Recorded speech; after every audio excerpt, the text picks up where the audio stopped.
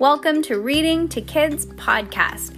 I'm your host, Jenna. And I'm your host, Peyton. And we're here to read to you or with you. We know that sometimes moms and dads don't always have the time or the motivation to read to their kids each night, and we know how important it is. So, on those nights that you're not in the mood, we're going to do it for you. Can't wait to read with you. Good job, Peyton. High five.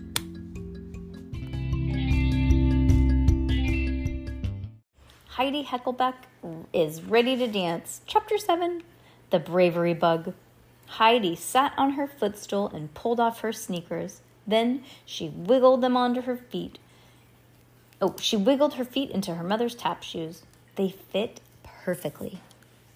Heidi stepped in front of the mirror and tapped her toe on the hardwood floor. Click. Then she tapped her heel. Clack, click, clack. This could be fun, thought Heidi. She raced to her bed and pulled her book of spells out from underneath it.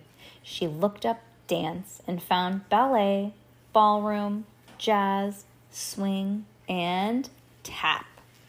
Tap, said Heidi out loud. She flipped to a spell and called a classic tap routine and read the directions. A classic tap routine. Do you have happy feet? Are you the kind of witch who likes to shuffle from one place to another? Does entertainment run in your family? Then this is the spell for you. Ingredients. 1 cup of root beer, 3 tablespoons of cranberry juice, 1 teaspoon of sugar. Mix the ingredients in a tall drinking cup.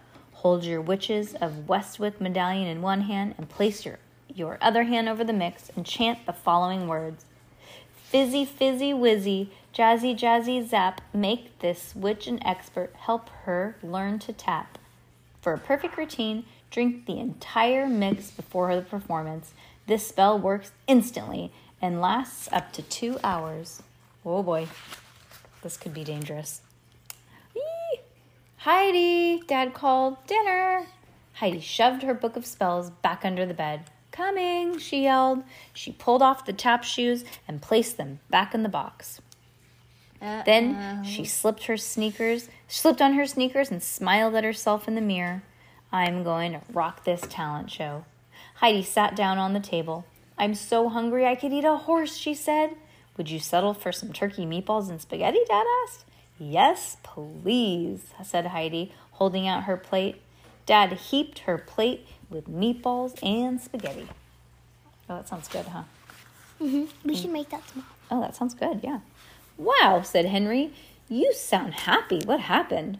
I'll tell you what happened, said Heidi, as she sprinkled grated cheese on her pasta. I finally came up with an idea for the talent show. Henry slurped a piece of spaghetti. You did? Asked Mom. Yep, said Heidi. What are you going to do? Asked Henry.